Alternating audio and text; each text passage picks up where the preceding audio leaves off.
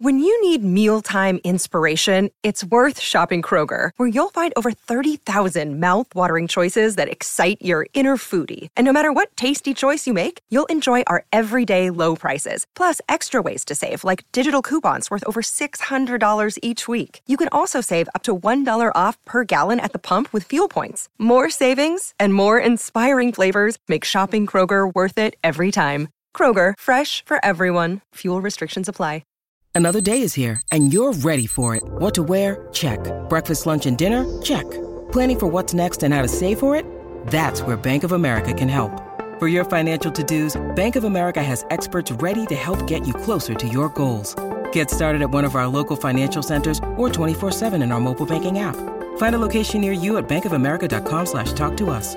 What would you like the power to do? Mobile banking requires downloading the app and is only available for select devices. Message and data rates may apply. Bank of America N.A., member FDIC. The Final Furlong podcast is brought to you in association with AtTheRaces.com, the ultimate resource for racing fans. Welcome along to the Final Furlong podcast, or as it's also known, Tech Talk with Kevin and Emmett. We're talking about the crazy, kooky problems we're having with our tech. Deary me, if you had any idea how long it took Producer D to get this thing actually working, this better be a good podcast. I'm Emmett Kennedy. Hashtag blame Kennedy. Hashtag blame Rixie. Deary me, he comes on for his glorious debut and takes 40 minutes for the bloody thing to work. Right, I'm Emmett Kennedy alongside at the Races pundit Mr. Kevin Blake. Hello! Who I am sure there is footage of going absolutely ballistic over the weekend, but we'll talk more about that in a little bit. And also, it is the long-awaited debut of At The Races, Declan Ricks. How are you, lads? We tried to keep him out, lads, but he just kept sitting at the back door. He wouldn't go away. No way. Not only is it your long-awaited debut, it became an even longer awaited debut thanks to the Salmonator. Is that who we're calling him? The Salmonator, yeah. He would be the tech guru in the office. Looks like he made an absolute hames of setting it up. I'm going to strongly dispute that title with him anyway. Right, the only one place to start. It's the Curragh. And it was the big races of the weekend and the big performances of the weekend. A lot of talk about this horse, and he goes and wins on good to firm ground. Yucatan finally delivers. We'll come back to him a little bit later on. Latrobe, what a performance for Donncha and Joseph. Father and son won this race back in the day with Camelot. This time it's the brothers. Joseph and Ryan having partnered Camelot to win this race and the Derby. Then has a Camelot son in Latrobe, who he talked about an awful lot. The first time I interviewed Joseph was in the Matchbook Betting podcast, and he mentioned him as a horse to look forward to for the season. And obviously, Kevin, we have to get that in there. And I guess the point, Kevin, was, given your association with the yard and all the work you do, that if there was a potential star for Joseph Ryan in the yard in the 3-year-old division, it was him. Sure, this was just a total disaster. Sir, handicap mark totally ruined. Gone up 12 pounds today. Could have won a nice race at Galway with him. Oh, imagine saying to him, God, Joseph, you're after making a right howler there now. It was a nice handicap, valuable handicap at Galway we could have won. Donncha has continued to improve. He was a good jockey anyway, but I think the point you've been making is since he won on Saxon Warrior, ironically, in the 2000 Guineas, he's just come on leaps and bounds. And this is his third classic of the season. It was a terrific ride. The pace of the race was very interesting, and we'll talk more about that later on. But to go from a maiden where he beat a handicap hurdler to winning the Derby at the Curragh is really some feat for Joseph and Donncha. Yeah, like you said, all through the winter, anyone that would have asked Joseph, for a horse to follow for the season, this would have been him. If there was one in the yard, there was going to be a classic horse. This was him. And look, Joseph just had the confidence in him to take his time. He didn't want to rush him into any of the early Derby trials or rush him to Epsom. He decided to take a more patient approach with him. And look, he stepped up with every run. And it culminated in what he did on Saturday. I couldn't have expected it. I don't think anyone could reasonably have expected it. Going into the race with an improving profile, but ultimately rated 103. It was going to take the bones of a stone of improvement to get him in the finish, but he duly found it. And you have mentioned Donncha there. This was the best ride Donncha has ever given a horse, possibly ever, but certainly in a big race. And I think it'll be a long time before it's bettered, because tactically, this race, I wrote about it at length in my At the Races piece that's gone up this evening.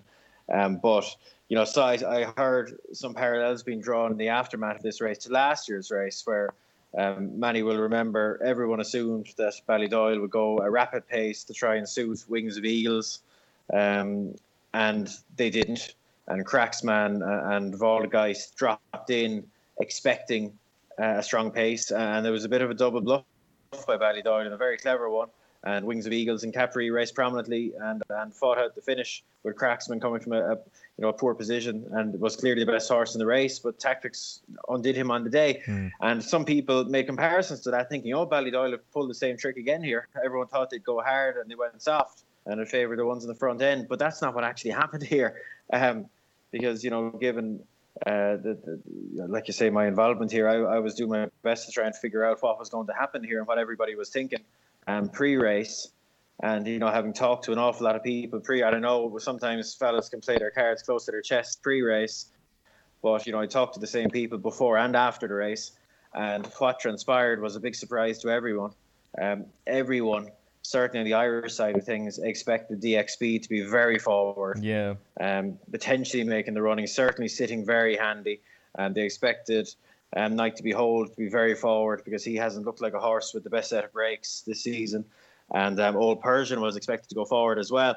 But, so I'm going to go on a bit here, because I was really engaged and interested in this whole situation. And you would hear people talking coming into the Irish Derby about how the likes of Massar would perhaps dodge the race because they didn't want to come over and face what many people would see as a team, if you know what I mean, and that tactically it can be a bit tricky for Raiders to come over and compete. And I think this race was just, and I think this race was just a prime example of, and Rixie is on the same page to me as well, because I read Rixie's evaluation of the race as well, and I think this was just a case of the Raiders really overthought it, and they were so frightened of getting caught out tactically that it just ended up being a dog's dinner, because Sylvester de Sousa, who I'm a big fan of, this just went all wrong for him. Oh, he's made a mess of this.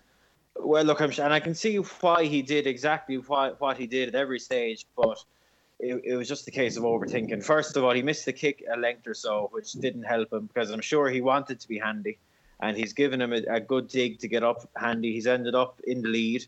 He's looked to his left and he's seen Park Beggy and Rostropovich being driven up to meet him. And in that moment, he said, right, I'm not going to get spoiled here. So he's taken a big pull and restrained DXB. And at the same time, he's thinking, I don't want to get caught in the inner here. So he's come off the rail. He's drawn one. He's made a conscious decision to come off the rail, restrain. And all of a sudden, he's 4 or 5 back, 2-3 wide in a steadily run race. And he's a horse that stays so well. And he's given up every advantage that his draw gave him. And look, it might not have made a huge difference anyway, because I don't think the horse handled the ground all that well. It was very quick. And I don't think by the time Derby came around, and I don't think he was in love. He was loving the ground, but tactically it just didn't. They overthought it, and in trying to do the right thing, they did the wrong thing. Night to Behold was dropped in, complete change of tactics on him, which proved to be disastrous. And Old Persian as well was dropped in, all in anticipation of a strong pace. And I think Ballydoyle would have been happy to let DXB on with it. I don't think there would have been any big spoil job there. Well, I don't know if you heard the lengthy interview that Gary O'Brien did with Aidan. I'm sure you were there for it.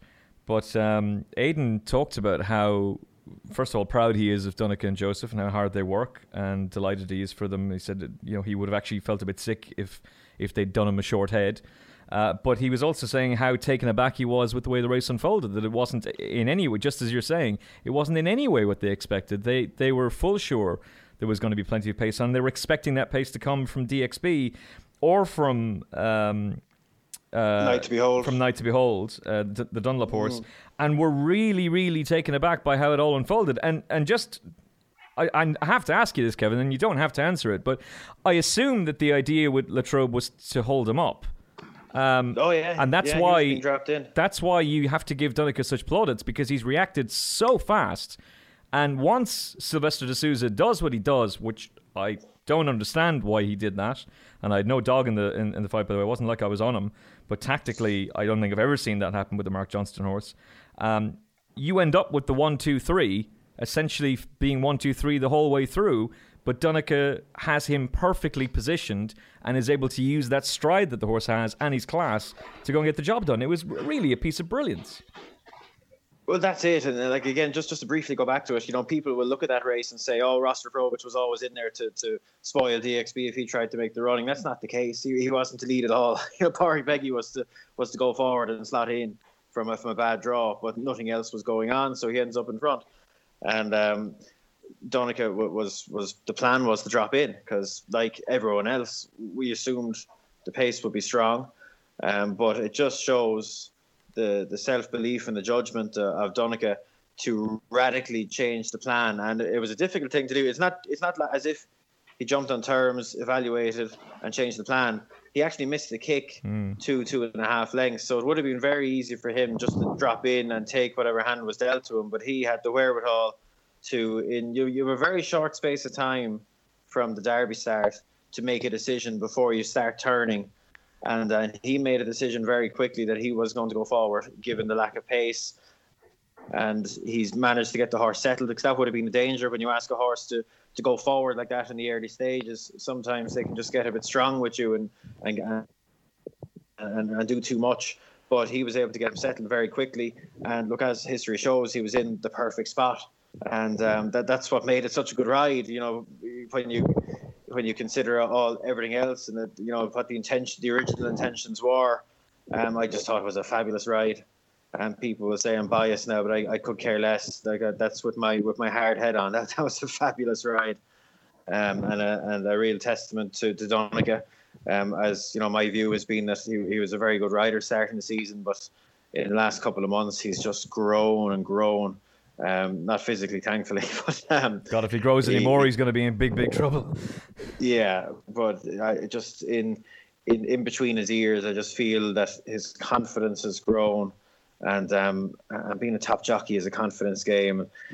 The likes of Silvestre de Sousa is a brilliant jockey, but I just don't think he's there on the biggest days when there's expectations there, and I'm sure he'll get there, because all the talent is there, but that was just not his best effort. No, and I don't like to be dogging him, because he'd know it more than anyone, but I have to call it as I see it as well. It was daft. But, it was absolutely daft. I wouldn't call it daft. Like it was. I can see exactly what he was thinking when he made those decisions. But you're on a horse that stays well. It was a very strong bit of restraint he administered. Once you pull him back like that, Kevin, you make it extremely difficult on yourself to expect the horse to go and pick up again for you later on in the race. Yeah, but look, he probably wasn't handling the ground anyway. But anyway, it was a highly intriguing race for me. I thought it was and I know people will knock it in terms of a piece of form, and that's fair enough. That's an easy thing to do, steady run race.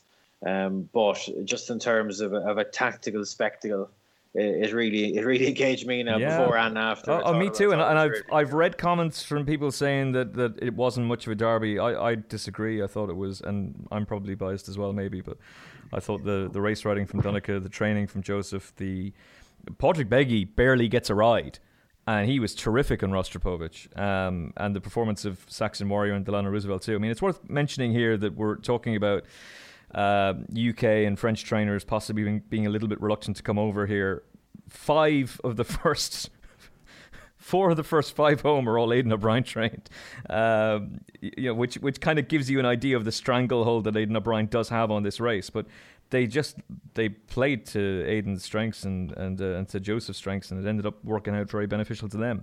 But just like I say, this wasn't a master plan. Clearly wasn't. No intention to set out to do it like this. It was just for me. It's just an example of the difference between a real good big race riders, because Donncha adjusted and Ryan adjusted as well on Saxon Warrior. because I certainly didn't expect him to be as close as he was. But no, and I'd say he didn't think he would either. And I'd give Podrick Beggy an awful lot of credit too, because Rostropovich has kept on galloping for him. He's given him a cracking ride with the railed help. Yeah, and it's just about adjusting. You can plan, and like this is something I do day in, day out at all levels.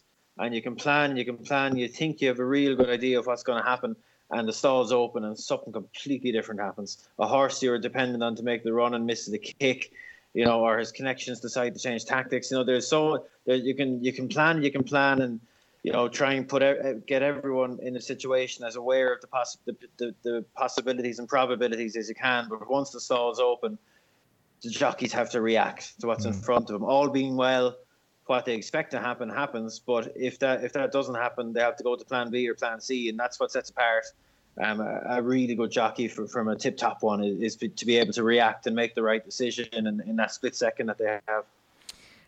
In terms of the horse, Declan, because we better bring you in here.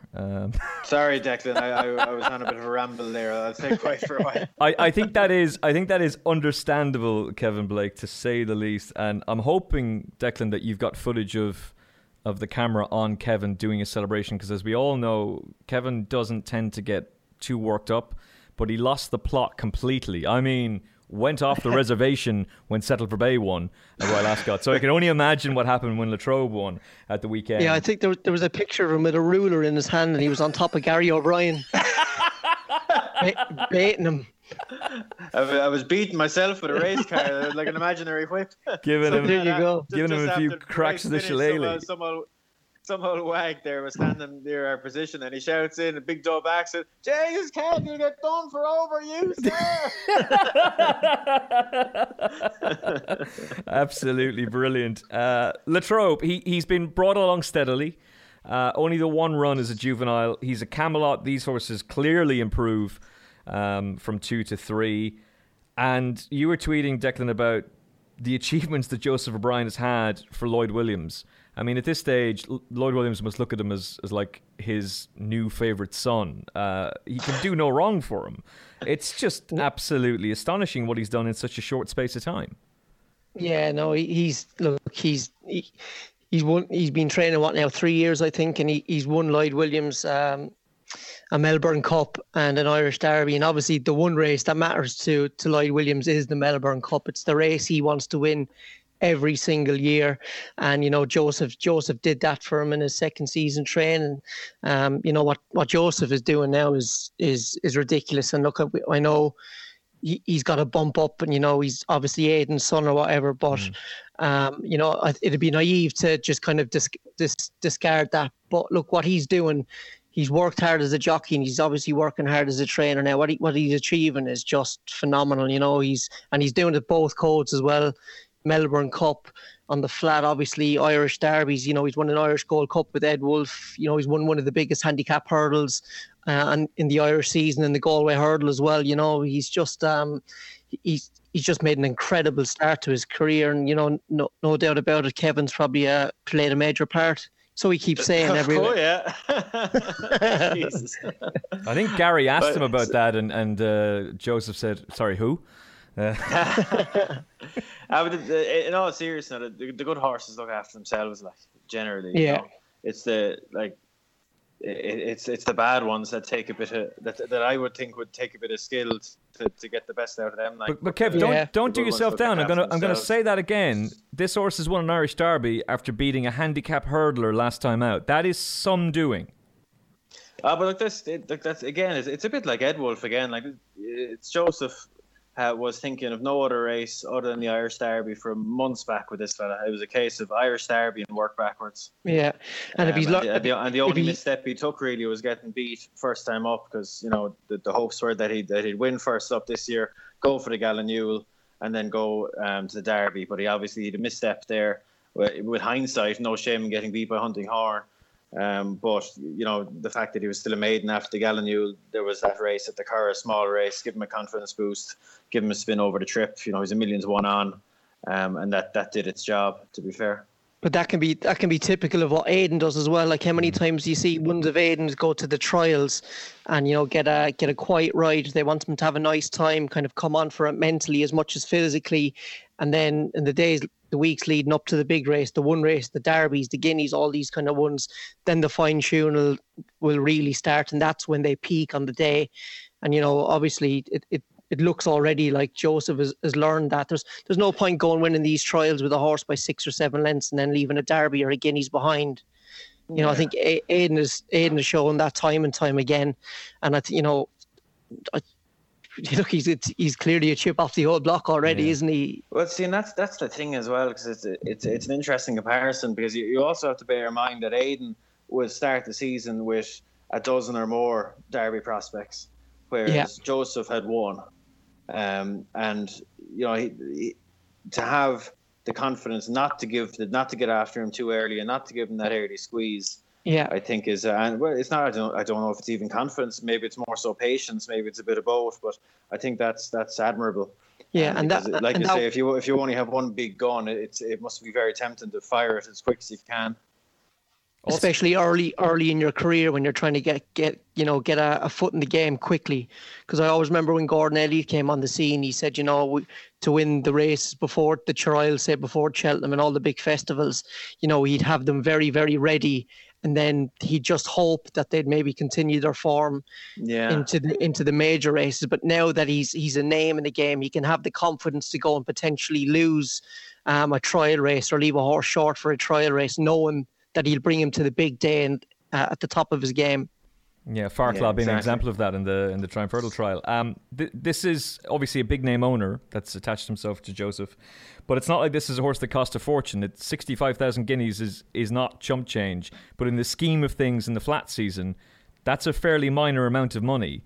And Joseph O'Brien has just won €855,000, one of the most prestigious races in the calendar with him. What's going to be next, Kevin? Is he going to go down the rekindling route, St. Ledger? Could he be a Melbourne Cup type this season or next year? What's the idea for him next? There's been small chats had so far, but no decisions. And I wouldn't like to give you a bum steer because there quite literally hasn't been any decision made yet. But the options are open to him. You have to bear in mind now, if you look at his pedigree, he's by Camelot, but he's all speed on the dam side. And Joseph was kind of half thinking Chesham for him last year, but he just had a little setback that kind of ruled that out. I know people will look at his form and say he didn't appear till late October, but that wasn't. He was more forward than that. He just had a setback. And there's a heap of speed in the pedigree, and he travelled better than Saxon Warrior through the race. He travelled best. So in my own mind, I wouldn't be afraid to come back and trip with him. If you got a bit of an ease on the ground in an Irish champion or a British champion. I think he'd be fully effective over that trip. Good enough after that, but and of course, you could go up and trip. You could do whatever you want with him. Really, you could stay to a mile and a half. Stick at a mile and a half. He's entered in some of those big races. He's not entered in all of them. He has an entry in the Juddmonte. He has an entry in the Irish Ledger. The English Ledger hasn't closed yet. He'd need to be supplemented for the likes of the King George and the Arc, which are the Arc. Do you know how much it is to supplement for the Arc? 50 grand? Deck? Oh, I don't know. I'd say I'd maybe go lower, maybe 35.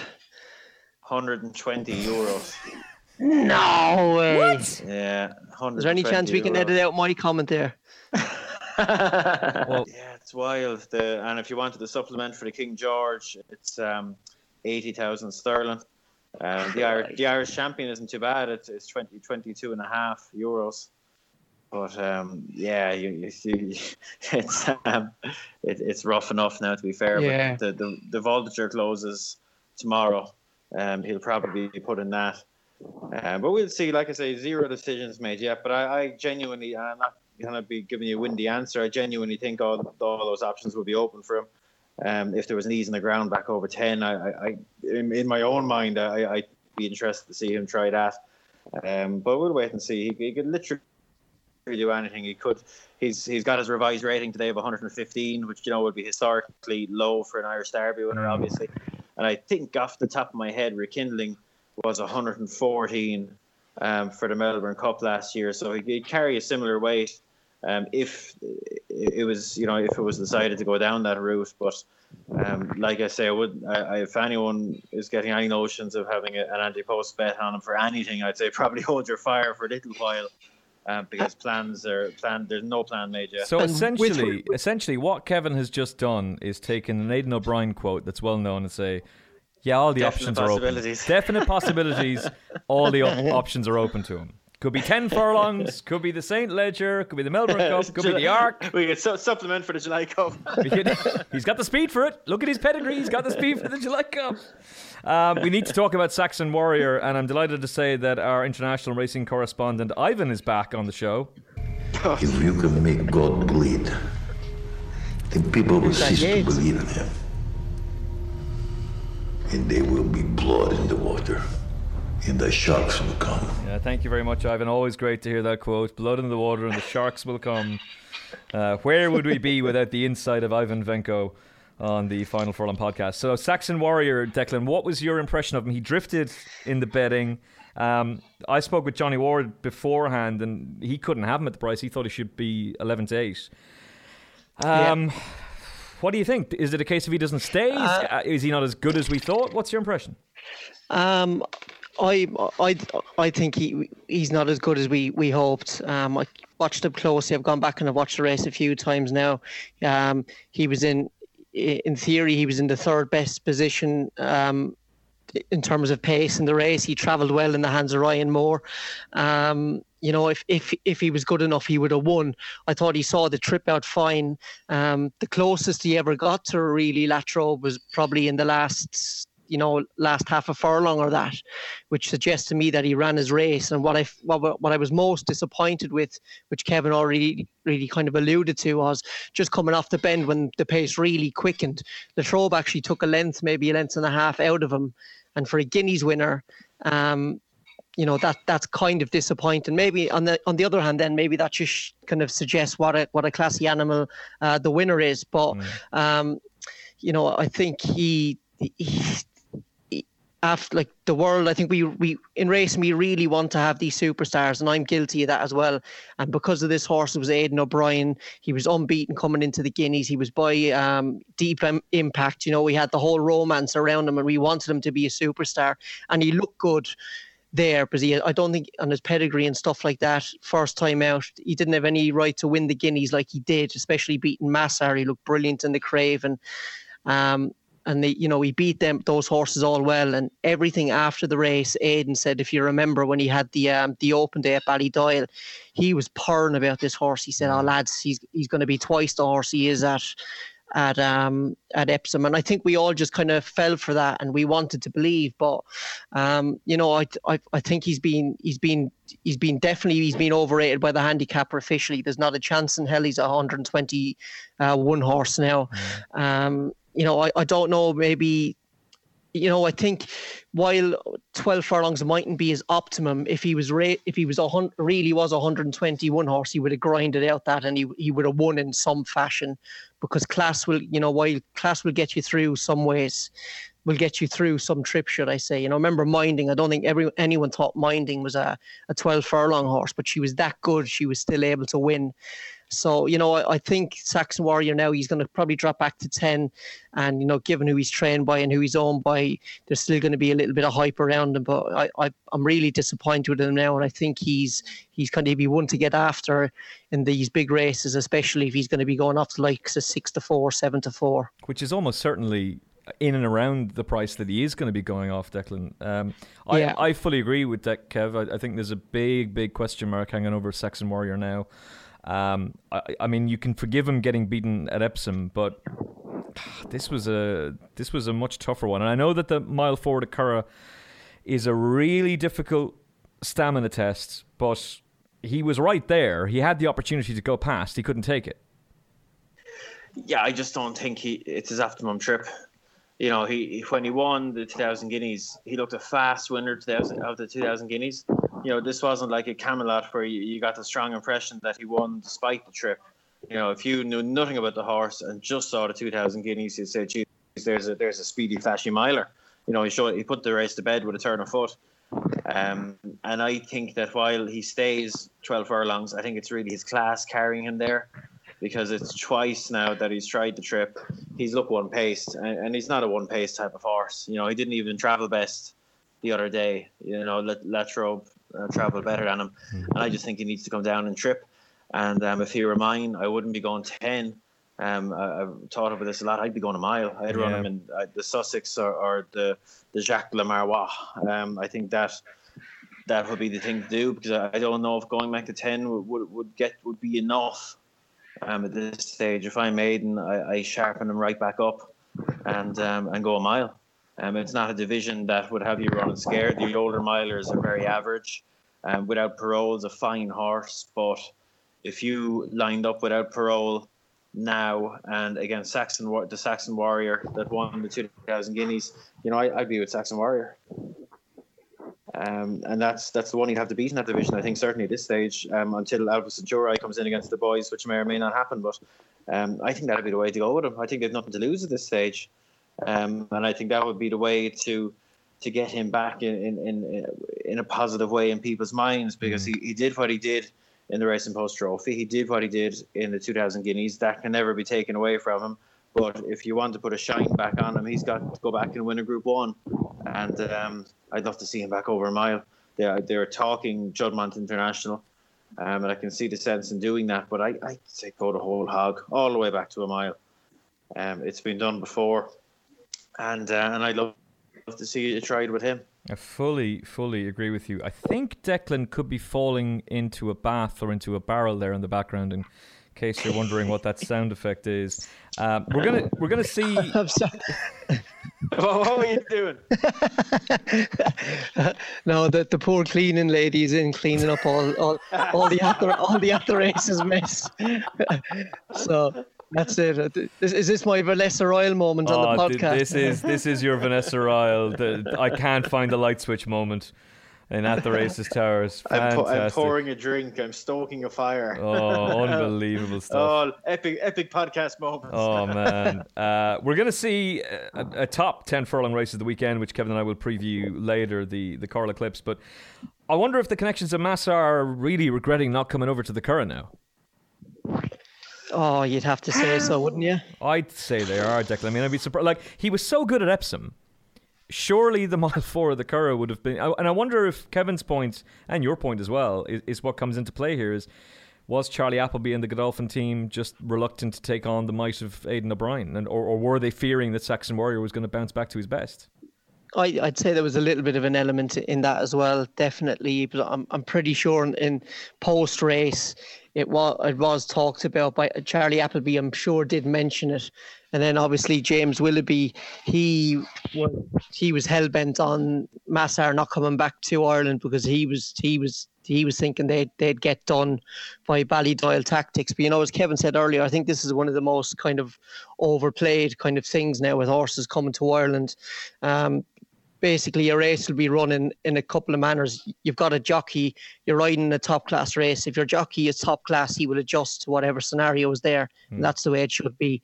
And that's basic what Sylvester de Souza and William Buick, that's what they didn't do on Saturday. And it ultimately cost them. Like, you have to remember as well, just Old Persian beat Rostropovich pretty comfortably at Royal Ascot. And he finished back in 6th on Saturday. So, I suppose it'll be different. If Massar goes and wins the Coral Eclipse, it won't really matter. That'll be probably a better race to have on a CV. But I do see what you're saying, definitely. God, he's short price, 5-4. Deary me, is the best price you can get.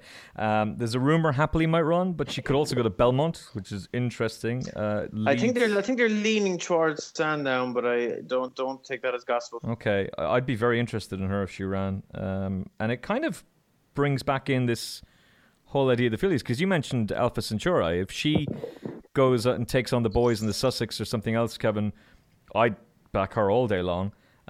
Lawrence isn't getting a huge amount of talk, but she'd be very, very interesting. I think at middle distances later in the season. Arc, maybe, possibly Champion Stakes, maybe. She's a good horse. She only just does enough, and Happily would be very interesting if she were to go at the weekend, getting the weight allowance, because she ran a cracker behind Alpha Centauri, and then again Shanti. But we shall see, and we'll talk about that race in depth. In the meantime, in terms of for you, Declan, where would you go at Saxon Warrior next? I don't know. I suppose. I think you can easily see what Kevin is saying about the Milan division. If Alpha Centauri didn't go down to run it with the boys at Goodwood, I think you could look at the Sussex. That would probably be an easier race to win, say, than an Irish Champion or a Juddmonte. But I don't know. I think I think the kind of the bubble is well and truly burst with this horse now. And it's kind of, to me, it's very reminiscent of what happened last year with Churchill.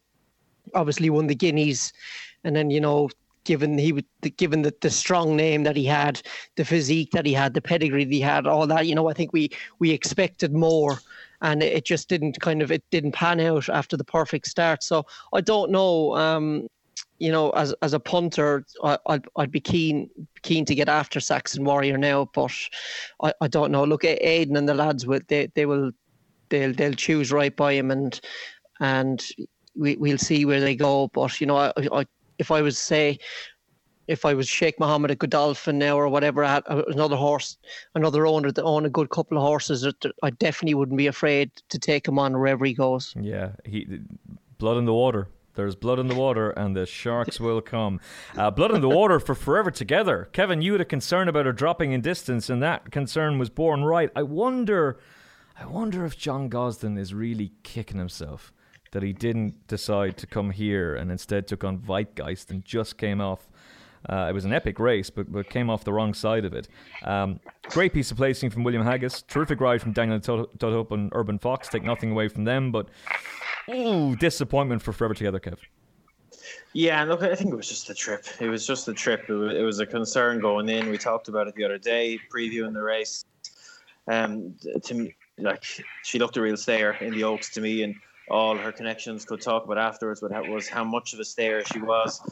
They took a chance coming back to 10 furlongs. When you go off 4th to 6th for a Group 1, you haven't made a terrible decision, but they didn't get the result. It was just she just didn't travel like she can, and she'll be going up back to 1.5 miles, and she could be one that could step up to 1.6 miles even, I'd say, in due course. And fair play to William Haggis. He was brave enough to go over and contest the Group 1 with a filly rated 104. It was a brave shout taking on an Oaks winner, but it couldn't have worked out much better. And she's an interesting story, this filly. She was a cheap yearling, bought for 10 grand. James Tate trained her originally and did very well. Got up to a mark of around low 100s. And she went to the breeding stock sale in December and made 425,000. And a brave shout from her buyers to send her back in training, give as a 4-year-old, given that. But what a decision that's turned out to be. She's gone from being a Group 3 place, a Group 1 placed filly, to a Group 1 winner, and that is some go, and she's worth a fair bit more than they paid for her now. So fair play to them. They were brave, and they got the reward. Absolutely, 147,000. But my takeaway is how far Coronet have won if she drops. I mean, look, John Gosden's a genius, but he must be sick. He must be sick that he didn't. I'd say he is, and she should have won in France now, but it didn't. Maybe it wasn't Frankie's best moment over there. Yeah, poor old Frankie. It's been confirmed today that Frankie has indeed split with Qatar. So. That's no big news now. I think that was kind of an open secret. That's been there for. I mean, we were talking about Kevin off air during Royal Ascot. I mean, he wasn't riding any of their horses, so. Yeah, Chris Cook, to be fair, had mentioned it in the Guardian before Royal Ascot as well. Yeah. So it's not a total surprise, but at least everybody knows where they stand now. Shout out to Chris Cook, who had it again. Must mention that race very briefly. Weitgeist won, running in the Irish Derby last year for André Fabre. He also Cloth of Stars back in 4th. Salowin for Sylvester de Souza back in 3rd, running another fine race, but Coronet beat in the nose. Oh dear. Your impression of the Pretty Polly Stakes, Declan? I was really, really, really disappointed with Forever Together. I thought she ran probably the bones of a stone below what she did at Epsom. I'm not entirely sure it was just the ground, and it was and the trip, because she didn't look happy, after a couple of furlongs. And I'm hoping maybe down the line we'll find out that she was potentially in season or something along those lines, because she just didn't look on her A game. She kind of sweated up a bit as well. I know it was a warm day there. She had a bit of sweat across her chest, and I don't think she had anything. She didn't. I just went back and I watched the Oaks again. She didn't look to sweat up at all there. So I'm just wondering, was it an off day for her? She ran way, way, way below her best. And it just to be the trip and the ground for me, I thought she was absolutely dynamite in the Oaks. I really did. So dynamite after Cracksman flopped, excuse the pun, at Ascot last week. You were saving that one up, aren't you? You were saving that one up. You thought of that last night, and you were like, "Do you know what? I'm gonna mention that." I was sat there for an hour thinking of something to come up with, and that's the top one. So there you go. So, but after Cracksman, he was so disappointing at Ascot. I actually went and I backed two 3-year-old fillies for the Arc, given Enable. We don't know really what the story is with her, and one of them was Forever Together, and the other one was actually Lawrence. So great minds think alike. There you go. Yeah, I just think it could be one of those years, and if you get a 3-year-old filly, look, I know last year Enable was probably in a really high class filly, and there was, looking back at it now, there was no way those horses in the race would give her that much weight. But I thought Forever Together, she's rated 117 after that, when she'll be getting an absolute heap of weight off the older colts. So, the likes of Vaglice, who's probably going to be near the top of the market now. So yeah, I did. I went on a back Forever Together and Lawrence. So I was really disappointed with her yesterday. Back her again. Yeah, well, I actually checked the price there. I backed her at 20s, and she's still mostly 20s. I think you can get 20. Yeah, you can get 25s with a couple. So with a couple of firms, I think there. But I'm hoping she was potentially in season. She ran like that to me now. She just, Ryan was just never. He wasn't happy with her. Maybe the ground was too quick for her as well. I don't know, but I wouldn't give it up. There's no way I'd be giving up on her yet. And I was disappointed when the race was run. Having gone back and watched the replay, I was actually happy with how she saw it out in the end. So yeah, we'll see. At least they did come. They came. They readily beat the rest of the fillies in the race. Bye Bye Baby and Athena, although they wouldn't be great. But fair play to William Haggis and Maureen Haggis. They rolled the big dice, and they got rewarded in no uncertain terms. Declan, you must have had an absolute fortune on Forever Together, because despite her getting beaten at the weekend, the vast majority of firms are going 16-1. There's one going 12-1. 12, stop really? Quoting the shortest prices, Jesus. It's true. 12-1. It's absolutely ridiculous. 12-1. Who's that? I see that. Asher, that's... I can't mention them. Yeah, Jesus, no. Christ. I'm going to set up Blake Bet, right? And I'm just going to go by far the shortest price, everything in every anti-post market, and I won't be able to hold the business back. I'll be getting so many plugs off Kennedy, because I'll be getting name checks by the dozen every single podcast. Get General 25-1 shot, but Blake Bet's going 6-4. He knows. What a waste of time. Jeez, pop onto yourself, Kennedy. Well, you can be like that major bookie firm who's got an supposed in with the Ballydoyle yard. Blake Beck can have the in with Joseph O'Brien's yard. The biggest load of nonsense ever. The biggest load of nonsense. Yeah, the boys know. They know nothing. Magic Wand obviously did Forever Together's form a huge boost at Royal Ascot, so it was disappointing to see what she did, but she's clearly better than that. She has to be. So, and look, just very, very briefly, because we discussed this on the last show, and I was we were very much against Saxon Warrior in the Derby, not necessarily backing the winner of it, but we were taking him on. And quick mention to the Matchbook podcast, we were taking him on there as well. But the whole point that I was making at the end of it was, I was looking at the anti-post prices for the Arc, and I was thinking, if Saxon Warrior did do something impressive, he could be very much an Arc player. And obviously, that's him effectively out of that now, you would think. We haven't seen Enable this season. Cracksman, Massar, we'll see what he does over 10 furlongs of the weekend. It's not exactly a vintage renewal. And the only horse that really stands out to me as being a forgotten one is Capri, who's going to come back pretty soon, I believe, Kevin. He's going to be given an autumn campaign. Yeah, well, the Ledger couldn't be working out much better, could it? Unbelievable. So I wouldn't like to underestimate him either now, but I think an ease in the ground will always be a bit of a help to him.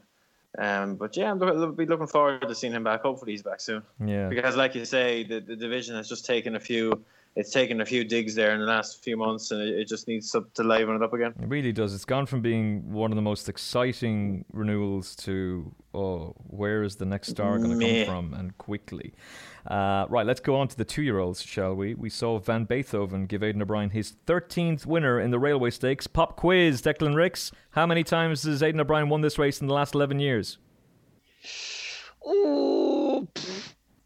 9? 4. You fell for the trap, Rixie. 4. I fell for it last week. You obviously weren't listening. Proof that you weren't listening to the podcast. I love the podcast. I always listen to it.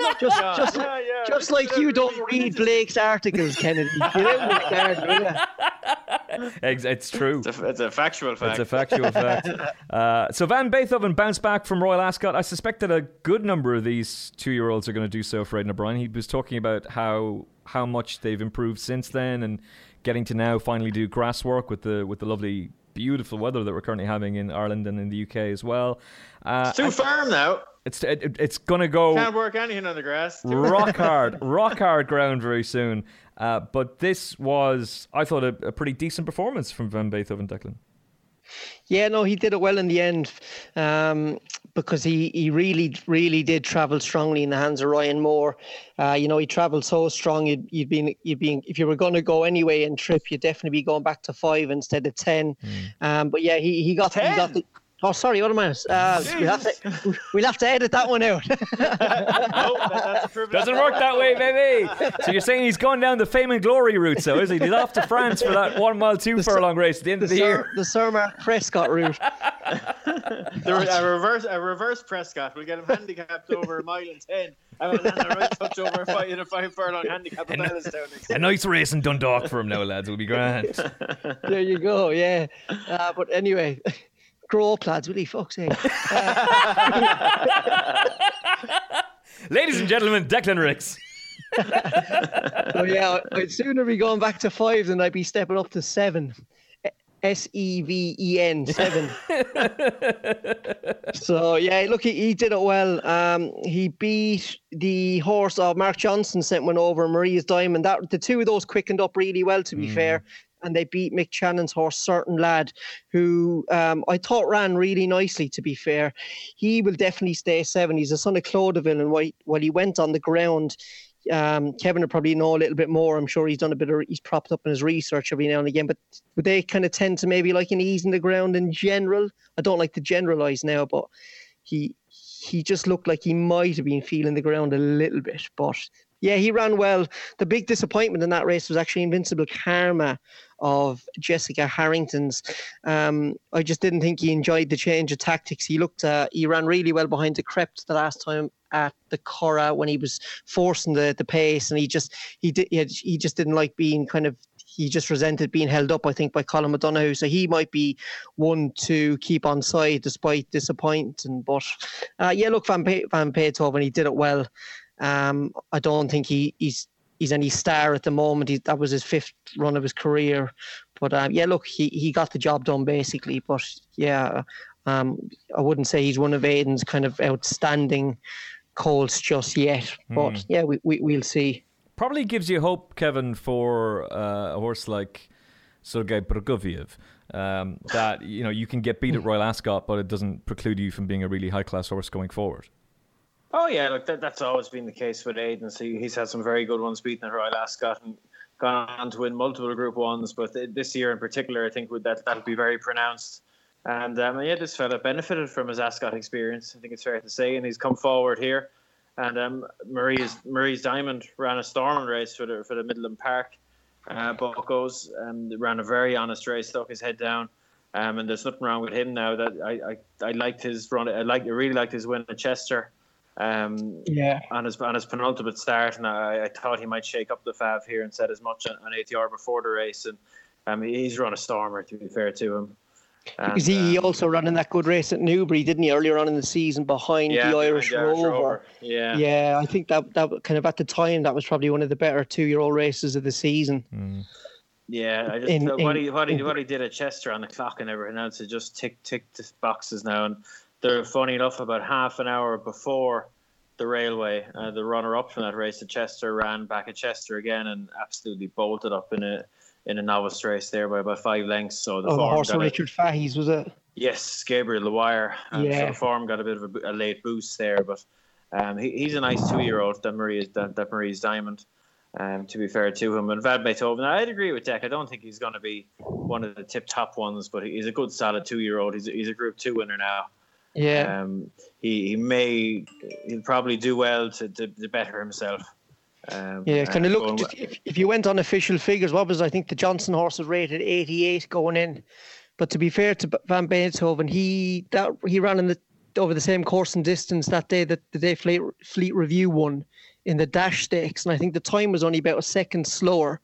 And he's obviously an older horse, and he was carrying 3 pounds more. So yeah, maybe I was a little bit negative on him, but yeah, I'd say he wouldn't be one of the top ones. But look, you don't know with Aidan's horses, they can keep on improving. Yeah, exactly. Yeah, like US Navy Flag last year, you never know how far they can go. There you go. Another one who showed the benefit of Royal Ascot experience is So Perfect, the beautifully bred $400,000 yearling, a Scat Daddy, and this is a horse that you've held in high regard for a while, Kevin, and she got the job done and got it done nicely enough in the end, I thought.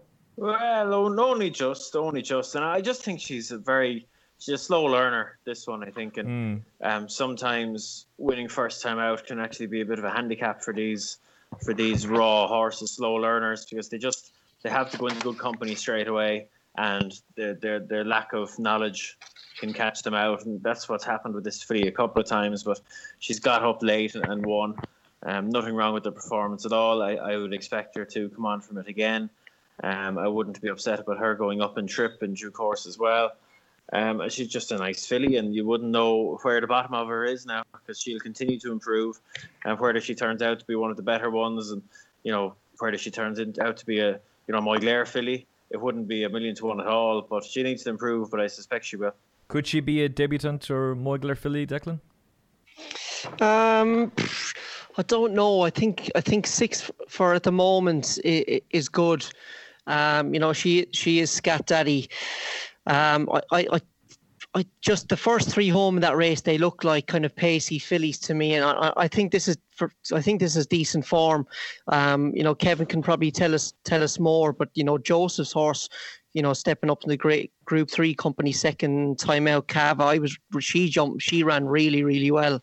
And Scatter, obviously, of Patrick Prendergast, that horse beat Sergei Prokofiev earlier in the season, and she was behind the Jesse Harrington horse, Servalan, at Naas last time before she ran. And I do like that Servalan. I think this is good, solid form, but at the moment, she looks like a 6 furlong filly to me. I would say the first 3 home, they all look to have really kind of fast ground actions. So, we maybe go on into the year, maybe into autumn, and that if we get a little bit of kind of cut in the ground, I don't think it'll suit them. But no, I do. I think this race will work out now. I do like it. The eye catcher for me, though, was actually back and forth. Willie McCreary's horse, Lethal Promise. She was disappointing. She was sent off 2-1 favourite, but nothing went right for her. She didn't get any cover, and she really tanked in Billy Lee's hands. I could see her now over 5 furlongs in a race. They go flat out where she gets buried with loads of cover. She really, really shines. So I'd keep an eye on her. But I do like this race. But at the moment, I think 6 furlongs for the front 3 is pretty ideal. Speaking of horses to follow and horses that it didn't work out for, the opening race of the Irish Derby weekend, Goddess. Oh Lord. Oh dear, she got locked away the whole way through. She's ended up finishing 3rd last, was it? 3rd last. She cruised through for a long, long way. She's beautifully bred. It was a horse that Kevin actually talked about in the preview podcast, and that she's related to the Irish Oaks winner Bracelet. I'd say she's in everybody's notebook. She must be. She's a definite winner next time out. Well, you say that, but nothing went right, but she's ultimately beaten a fair way. I'm sure she'll be a short price next time, but she might well still need the experience. it was a tough experience for her first time, a rough experience. You love to see fillies or coals kind of get in amongst horses on their debut and learn a bit about the rough and tumble of racing. But this was kind of an extreme version of that now, where she got properly knocked about. So we'll see how she comes forward from this now. You wouldn't call it an ideal start, but I'd say that there's plenty of ability there. All right, talking of plenty of ability, Kevin Blake crushing bookmakers left, right and centre. Up and down the lines with the little bags was Kevin Blake at the weekend. Petticoat 10-1 the night before, goes off 7-2. Bang! Smash up job.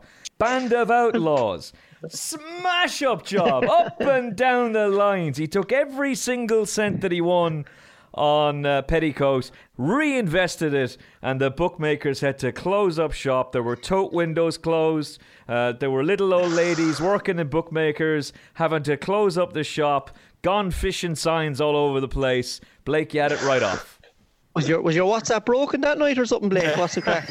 If you listened to the podcast last week, you would have heard all about it. I know. It was the only one I've missed, honest to God. Oh, you missed a big one, baby. You missed a big one. Yeah, we'll be dining off this one for a month. And Kevin Blake wants 5 stars for each of these wins on Apple Podcasts. 5-star reviews, please. I haven't asked for a review for ages. We might put out a full appeal at the end of the show. So, to sign up to Blake Bet as well. Blake Bet, yeah, the private. By the way, there's a rumor that Kevin has a private tipping service. No, he doesn't. There's this. I think people are going around saying, "Oh, you've access to that Kevin Blake WhatsApp group." There is no Kevin Blake WhatsApp group except for the ones he sends me, which is very, very valuable. Sweet Jesus, lads! Japan are after scoring against Belgium. What the? Oh Lord! Is it 1-0? It is, boy. Lads, This is a World Cup I can't predict. I don't know what's going on. We're recording this at 8:05 on Monday night. Oh, there we go. Are we just the start of the second half? 47 minutes in, yeah. Deary me, if Belgium get knocked out. I swear out. To God, if Ireland qualified this year, we could have won it. Yeah. We could have won it. We could have feckin' won it. Don't be ridiculous. We could have won. We could have won the feckin' thing. No doubt. Oh, defender, what are you at? Deary me. Nice. Anyway, and the Japanese. Kevin, fantastic stuff with Petticoat and also with Joseph's horse Band of Outlaws. I'm sure there was delight around. Petticoat looks a horse to follow. Oh, she's a stakes filly. Yeah, she's a stakes filly. Good, no-nonsense performance here, up in the van the whole way, and aggressively ridden, you'd have to say, and she just bolted up. She's got a 12-pound rise, so her days in handicaps are almost certainly over now. Big, good-looking filly now. Jeez, I'd love to have her out in the field.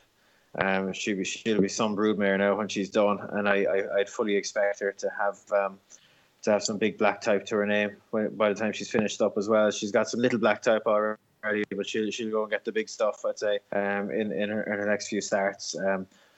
Really like her. Yeah, back to my off the post. Belgium off the post. Now you've got me watching it, Rixie. She a mile 7 furlongs, not a bother either way. There'll be a race. There's a listed race for fillies coming up over a mile there in the near future, off the top of my head, and I suspect she'll be in there. And she's just a lovely filly. I really like her. I love her attitude to it. I know Mick has been mad about her for well over a year now, so it's nice to see her really deliver for him. But yeah, I think there'll be bigger days ahead for her. And if Mick wants to back her up quickly, there's a fillies listed race at Killarney in a fortnight that she could well go for. That could be a decent spot for her. And what about... He's trying to plan for Godolphin now as well, is Unbelievable. Sure, look, you always have to advertise the wares. Yeah, the program is open full time here in front of me, so I might as well look at it when it's here. Race planner for Joseph O'Brien. He's pitching to Mick Halford and Godolphin. I believe he's pitching to Jim Bolger as well. There's either going to be a boxing match or a co-job there. Unbelievable stuff. Band of Outlaws, what's next for him, Kev? Simple enough plan for him now. He'll go to Galway for either the Galway Mile or the big 7 furlong handicap, one or the other. The 7 furlong handicap is traditionally easier to get into, but I think he'll get into the Galway Mile. And from there, he'd go to the Irish Cambridgeshire to standout options for him now, because he only got £5, which I was quite happy with. I know that they finished in a bit of a heap now, but I nearly put my head through the wall there about 2 furlongs out, because if you haven't seen his penultimate start, it's worth watching back, because he just got riddled with bad luck everywhere he went, and it just for a split second it just looked like this was going to go like that again. He got quite a bad check 2 out now, the kind of check that is hard to come back from in what was, I think it's fair to say, one of the more competitive handicaps we've had in Ireland all season. If I'm being honest, I think it was a very strong race. And it reminded me a little bit. Sorry to cut across you, Kev. It reminded me. Remember, was it Rekindling one on this card last year under a similar kind of? Yes, he got checked up with it. Just literally nothing went right, and Wayne was riding him as well. Yeah, and this way he did well to come back from what happened. Now, you know, it's tough to do in a proper handicap like this. And he's got £5. He's up to 93 now. So, all being well, he'll sneak in the bottom and hopefully acquit himself well there. And like, to be fair to him, he'll be a 3-year-old taking on older horses, and you know, Galway is a rough and tough goal. 2 for Japan. What? What? Oh Lordy, good luck, Belgium. Oh my God! Like, this is the most unpredictable World Cup ever. I don't care what anybody says. It is the most unpredictable. They'll be back in Bruges with Colin Farrell and Brendan Gleeson soon enough. up in the belfry, in the nooks and crannies. The alcoves, that's it. Yeah. Tell you one thing. I mean, look, we have to talk about the World Cup because it's so big. But Spain were my big hope, dumped out. Senegal back to qualify, lost on fair play rules, and it's Japan who benefited. Oh, dearie me. It's an unbelievable World Cup. It really is. Lads, the performance of the weekend, we got to talk about it. He was a horse that was talked up quite a bit. Here we go, lads. Now, Yucatan! 5-minute break from the podcast. Yucatan! Here he comes, finally. Justice, sweet justice for Yucatan. Declan, he made all the running. Apparently he's a very, very lazy horse at home. Blinkers seem to help him, and I think they're going to try another Group 3 next time with him. Yeah, I don't know. I'd probably be stepping up to listed class with him now after that, to be honest, because the form isn't much cop, is it? Stellar Mass, Reckless Gold. I mean, obviously Reckless Gold is a real superstar. But, yeah, I mean, look, top class form here. Top class form. Asher, look, he got the job done, didn't he? But I don't know. I don't think it was much of a race. Like, he beat Stellar Mass, who I think his best form has come over, 1 mile 6 and 1 mile 4. That was his first run in 325 days, and they ran around in a crawl. So, yeah, I don't know. I'd even maybe look at a handicap next time with Yucatan, to be honest. How dare you? How dare you? I hear now, Rixie, there's only one thing to do with this horse. 120 grand, the Arcos family. Get him in the Ark. Get him in there. Get him in there. Get him in there. There you go. 120,000. He'd run well. He'd run well in an Ark. Fast ground. Love the fast ground. Back up to a mile 4. Justice is done. In all seriousness, though, on a weekend of fantastic racing, Withhold. This was some performance from Withhold. Tony Bloom, I believe your quote, Declan, was, has the game by the short and curlies. I might be paraphrasing there. But this was something else, really. Apparently, he was going to need the race. He's made all. Robert Winston said afterwards they basically gifted him the lead. I think you can ignore the sectional times because of how the race was run. But he's just made light of this opposition, and he looks group class for sure. Yeah, no, he did it well in the end. To be fair, now they handed him the race on the plate. He couldn't have got it any more kind of better the way it fell. And Robert Winston is one of the more kind of underrated jockeys, kind of, I feel, in the weigh room. He very, very, very good judge of pace, and once they handed him the race, it was game over. It was a very good ride by him, very good training performance by Roger Charlton, and I thought the Charltons did very well, kind of towing the company line of sure, Jesus, we don't know if he's fit enough and all this crack. Like, lads, Tony Bloom is he's some operator, he's some man. The man's genius. He's a genius. Do you remember the Cheltenham preview? Cheltenham preview kind of scene before the festival. Oh, I do.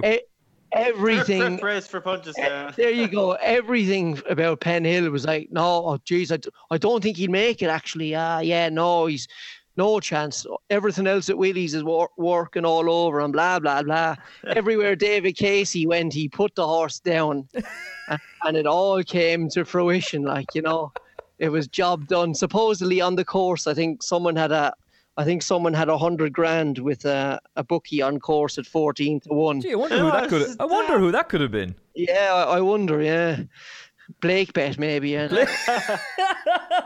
Well, funnily enough, Blake, Kevin and myself were together at Cheltenham, and he did disappear just before the Stayers hurdle. So that could very well be the case. Blake bet may very well have been. It was the one race you weren't in the parade ring for, Kevin. That could very well be the case there. Sure, look at.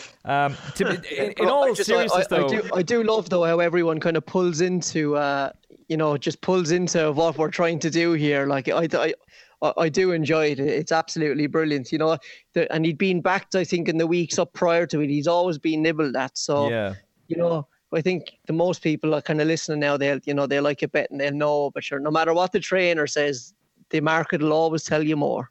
Well, the line, I suppose, what was he? Loud. Was he 100-30 the night before, 7-2? He's drifted out to 5s. But as you said, it was the weeks coming up to the race that he was backed for the Northumberland Plate.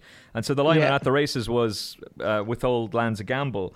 The big hope for this horse is Tony Bloom is married to an Australian woman, so he would love to have a tilt at the Melbourne Cup. And very good. I think for sure this horse will go to Goodwood. And he'd be a big player in the Goodwood Cup. I'm not sure he's going to go. I think Roger Charlton was interviewed on Ruck immediately, near enough immediately after the race. And Roger, God bless him, he played along with it. He didn't even go to Newcastle that day. He went to Newmarket. Good man, Roger. That's the way to do it, boy. That's attention to detail, that is. That is the way to do it. Yeah. That's good info, Declan. Yeah, that's it. Well, I was watching it all kind of on play here in front of me. So, and it was kind of all the run up to the week of the race. They were all kind of, I think Roger's son was saying, yeah, we wanted to go to the Sagaro and, you know, he had a little setback. We couldn't get him ready. And then Roger Charlton was interviewed after a race at Newmarket. And he said, was it always the plan to go straight to the Northumberland Plate after the Star? Which he said, oh, yeah, definitely, 100%.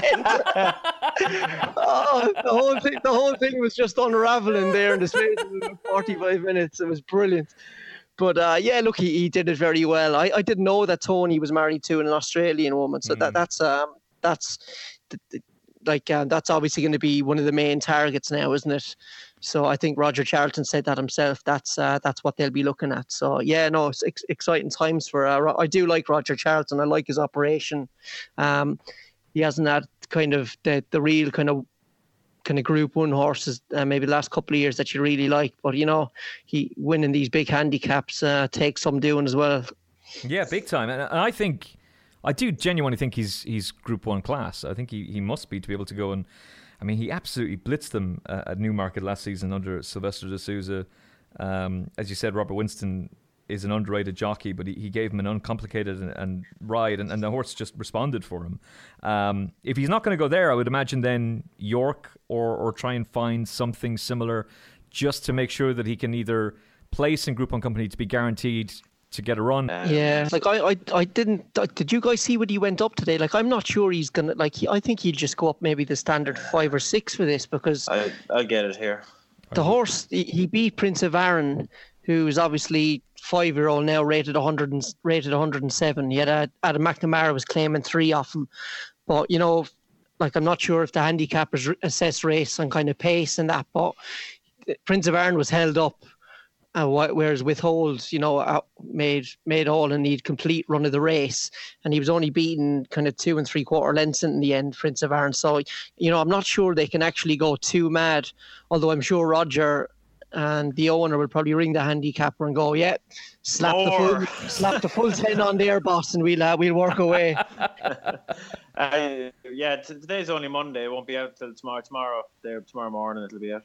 Yeah, so he'd probably out, like, I don't know where he can run. I think what Roger Charlton said, how he qualified now for the race is if you win 2 heritage handicaps. So obviously one is the Cesarewitch and the other one was the Northumberland Plate. But I didn't realise it was actually they had that many kind of nuances to get into the race. It's some training performance from Roger Charlton, because he was bought for 170,000 guineas in October 2016 from Khalid Abdullah, moving from Charlie Hills.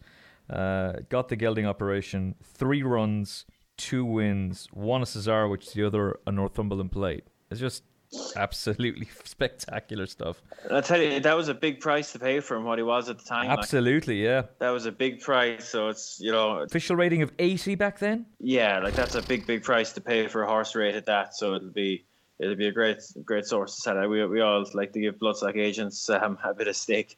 But that'd be one. And I just would that have been? Was that the same time Champs-Élysées then was also kind of sent back to the kind of being a jump stallion as well? Oh, I wouldn't know how the timings match up, but it was in the same sort of neck of the woods. I think you're right. Yeah. But yeah, he was 8 rated 87 when he bought him. So do you know what could be the right job for him is maybe if he went over to the St. Leger trial at the Curragh and he maybe potentially ran second to Order St. George, who's 120.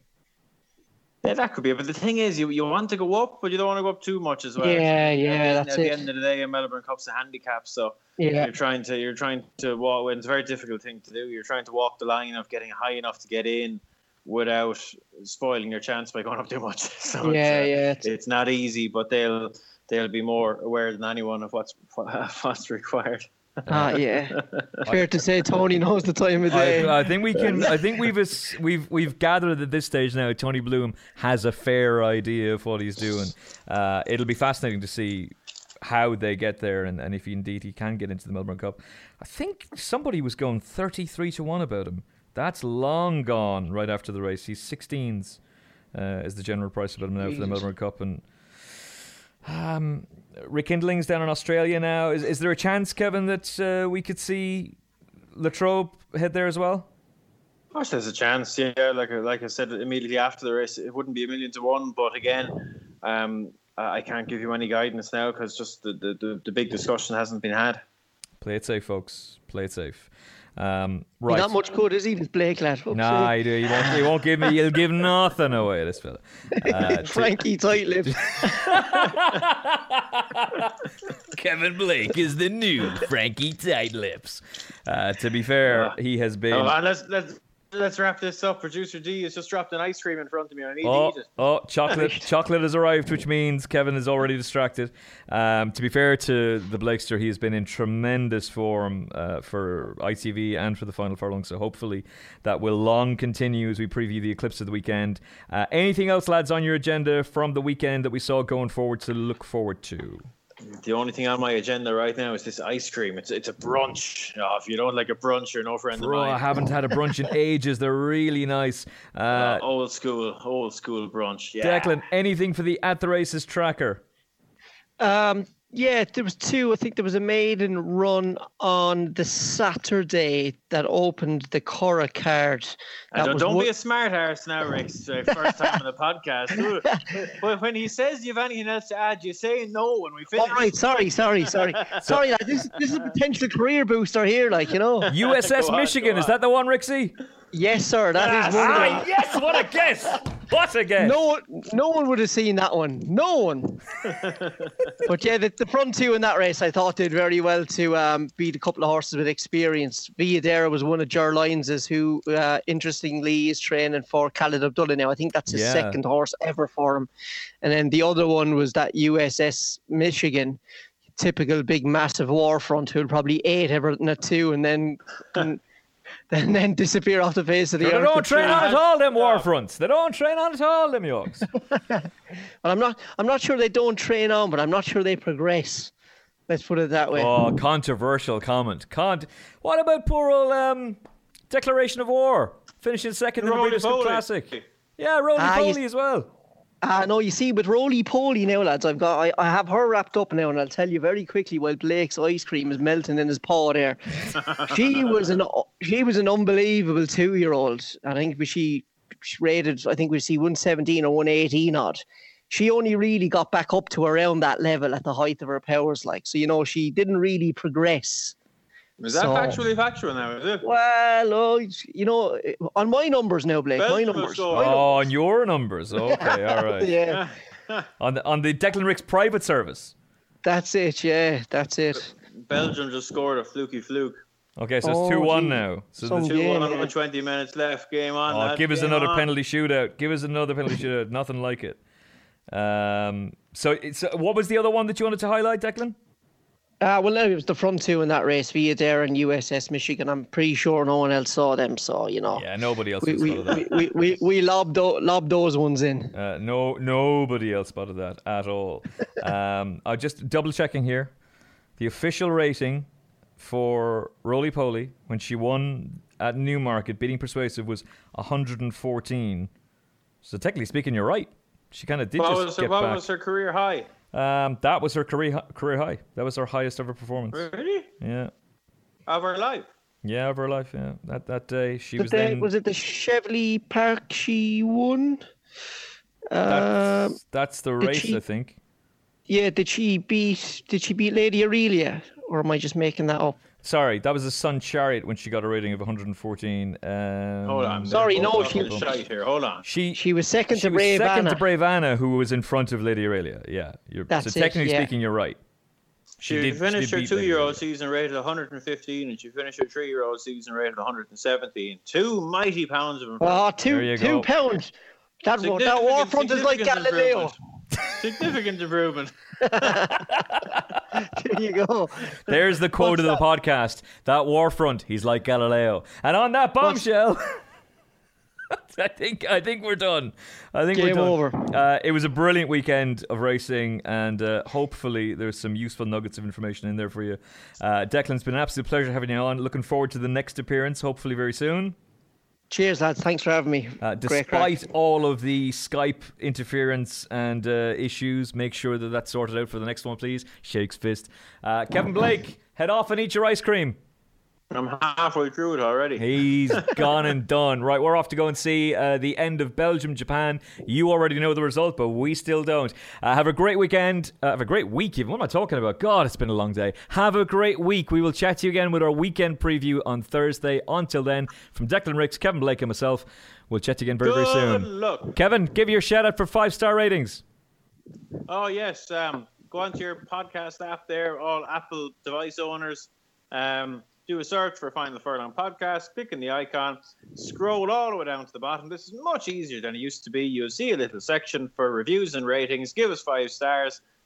Give us a little review if you like. I don't really care about the review. It's the rating I want. It's a help, and I haven't asked for one in ages. So if you haven't given one yet, please do, and I won't shout at you. And that will be the end of it from Kevin Blake. All he wants is that, and then he's happy. Kevin's article is available now on attheraces.com. So too, Declan Ricks' article as well. Both of them talking about the Irish Derby. Check it out. It's available on the blog section of the At The Races website. From Declan, Kevin, and myself, we'll chat again very, very soon. Take care. God bless. Have you downloaded the free At The Races app yet? With easy-to-use race cards and form, expert daily tips, plus video replays and in-app betting, it's the app that no racing fan's phone should be without. Available for free on your iPhone or Android mobile. Visit attheraces.com/app for more details.